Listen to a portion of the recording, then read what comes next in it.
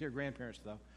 Good to see my old friend Rayford, who had some ups and downs, and just glad to see him here today, but glad to be back with you. We're in the 6th chapter of Mark's Gospel, and because it's Communion Sunday, I'm not going to read that whole story, but I'm going to read these first 6 verses.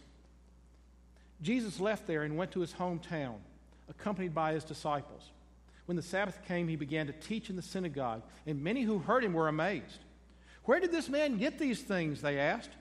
"What's this wisdom that has been given to him? What are these remarkable miracles that he's performing? Isn't this the carpenter's son, Mary's son? And isn't Mary and his brother James and Joseph and Judas and Simon, aren't they here? Aren't his sisters with us?" And they took offense at him. Jesus said to them, "A prophet is not without honor except in his own hometown, among his relatives, and in his own home." He could not do any miracles there except lay his hands on a few sick people and heal them. He was amazed at their lack of faith. This is the word of God for the people of God. Thanks be to God. It's an interesting scripture for today, especially interesting for a preacher who is going back to a church where he grew up as a little boy. But this is what popped up on the lectionary this week. Most of you know, not everybody, most of you know that this church its roots are in Wesley United Methodist Church, which used to be down on West Northside Drive between Hanging Moss and Watkins. And when I was first 10 years of my life, we lived on Liberty Hill Road, and we came to Wesley. That's where I went to church. That's where I was baptized. That's where I was confirmed. That's where I stayed a member even after we moved kind of further on this side of town. And we went back to Wesley for a while, but then realized I could ride my bike to MYF at Christ Methodist, and that's where we ended up for our teenage years. But I have many fond memories of Wesley, and it's odd that the most enduring is of that big magnolia tree that is on the front lawn. It was a magnet to us children. You know, we spent many an hour climbing that tree, and many Sunday school and Bible school teachers spent many an hour trying to get us down out of that tree. But that was a very important place in our lives. I went to kindergarten there, went to Sunday school, went to Bible school. My Cub Pack was based out of Wesley. That's where I joined the church. The pastor who did my confirmation was John Ash. And John became my first district superintendent when I came back into the ministry. And then we served together in Laurel, and he became a very dear friend once again and a good mentor when I was a young minister. So there's a lot of that love and nostalgia has carried over to St. Matthew's. I feel a very special connection here. And I have been back before. When Bill McAlilly was here, we swapped out one time. He was here, I was in New Albany, so we swapped out one Christmas Sunday so that we could spend more time with our families. And then I performed the wedding here for my niece, Lindsay Mitchell, now McShay. And I hesitate to tell you that only because now you'll make the connection that Greg Mitchell is my brother-in-law. We see which ones know Greg now. All right. And while I was the East Jackson superintendent, we attended here regularly, and Lisa played in the bell choir. She's going to come to the 11 o'clock service. And we drop in for Wednesday night dinner, and I preached here once and twice and had some very spirited meetings with the Staff Parish Relations Committee, as I remember. But there are a lot of reasons that I'm honored that Andy asked me to come and preach here today. But I want us to dig deep as we connect these things to our scripture lesson today because, as we said, everyone comes from somewhere. I come from Jackson, born in the old Baptist hospital that is now torn down. I was raised on Liberty Hill Road and then Ashley Drive, graduated from Callaway High School, attended Wesley United Methodist, then Christ United Methodist churches.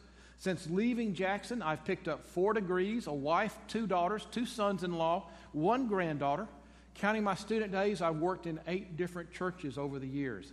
I survived being a district superintendent, including 1 year when I was the superintendent of 2 different districts. At the same time, covering 200 churches, supervising almost 200 pastors. That's an amazing task.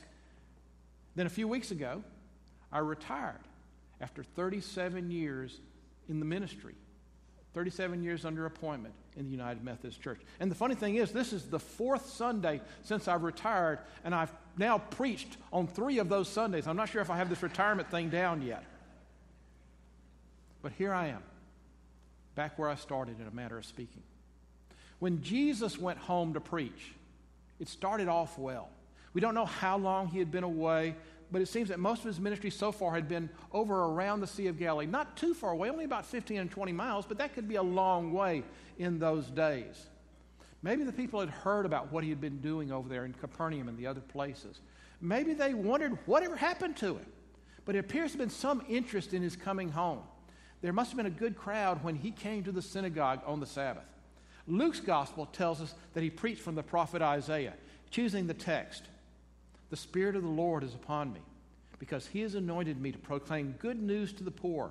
He has sent me to proclaim freedom for the prisoners, recovery of sight for the blind, and to set the oppressed free, and to proclaim the year of the Lord's favor."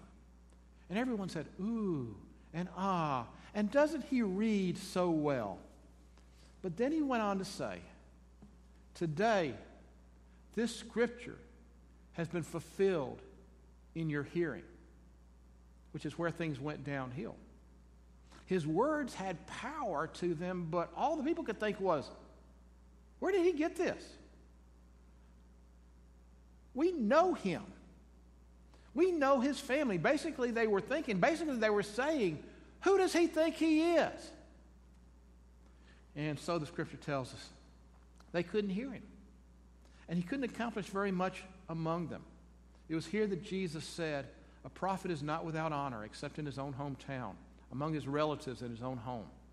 The story starts off saying, the people were amazed at Jesus. But it ends with this verse. He was amazed at their lack of faith. Don't worry, I'm not here to comment on anybody's lack of faith, but I do want to bring out some lessons we can learn from this story.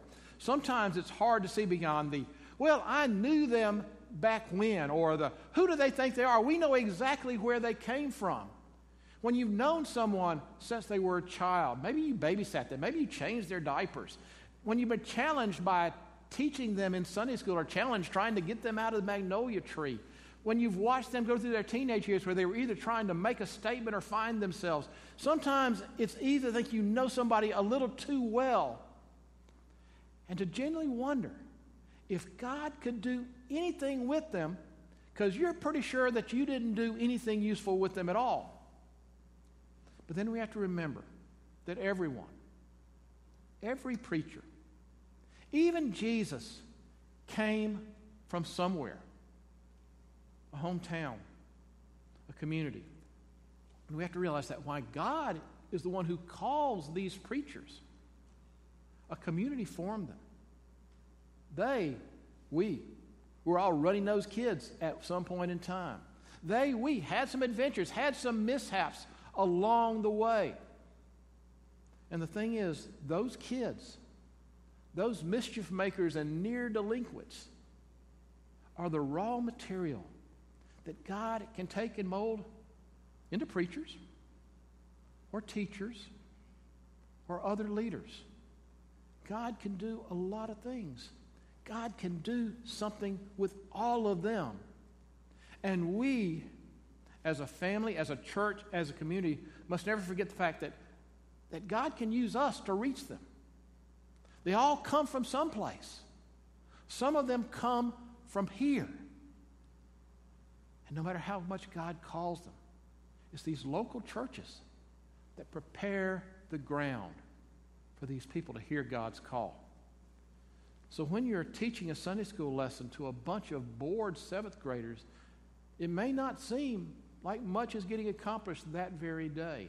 Now, it's possible that they might be hearing the lesson and they might be responding it, or they might be hearing the words and kind of storing them back for another day, not really thinking about them now, but maybe having those words that they can pull out on another day when they're needed and can be appreciated. But most likely, the words are going to be forgotten.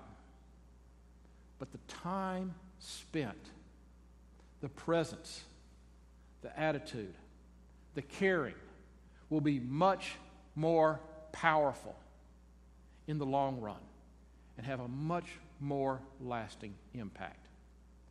And that's why we want to take very careful time and special effort with our young people. There are a lot of ways this can play out, but I want to call two to your attention.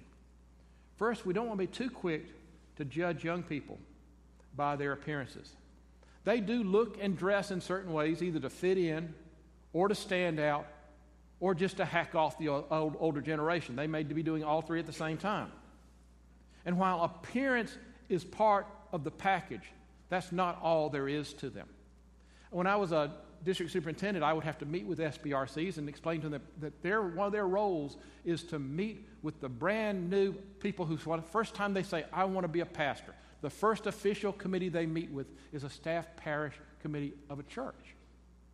And as I was teaching committees how to deal with this, I told them about my own story, about my home church, and how I came to them when I was 19 years old. And if you had looked at me at 19, preacher is not the first word that comes to your mind. Scruffy might come to your mind, but preacher was not the first word. But fortunately, that SPRC took the time to hear me, to assess my faith, to hear of my call. They're able to see beyond the surface of what I was 40 years ago, and they were also able to see the potential of what might be 40 years down the road. That's an important thing to remember. The second thing is to remember the value of time and the value of presence. The theme of our last annual conference was apprenticeship. And it's the idea that we learn how to be Christians by walking and working alongside other Christians. And that's true. That's how Christians are made. So never forget that it's not just doing stuff for the young people. It is doing stuff with the young people. And you never retire from doing that. We had a man pass away 2 years ago. He was 93 years old and had been teaching the 7th grade Sunday school class for over 60 years. You didn't have to retire. He didn't retire. He had that spirit. He had that love. He had that patience. We haven't been able to find anyone who can replace him yet. That's the sad thing. But whether or not you have time to go on an MYF trip or teach a class, these young people are around you. They see you all the time. You are a presence in their lives. And so how you speak to them, how you hold yourself, how they see you treat each other, that is an important part of the lesson. It's not just doing stuff for the young people.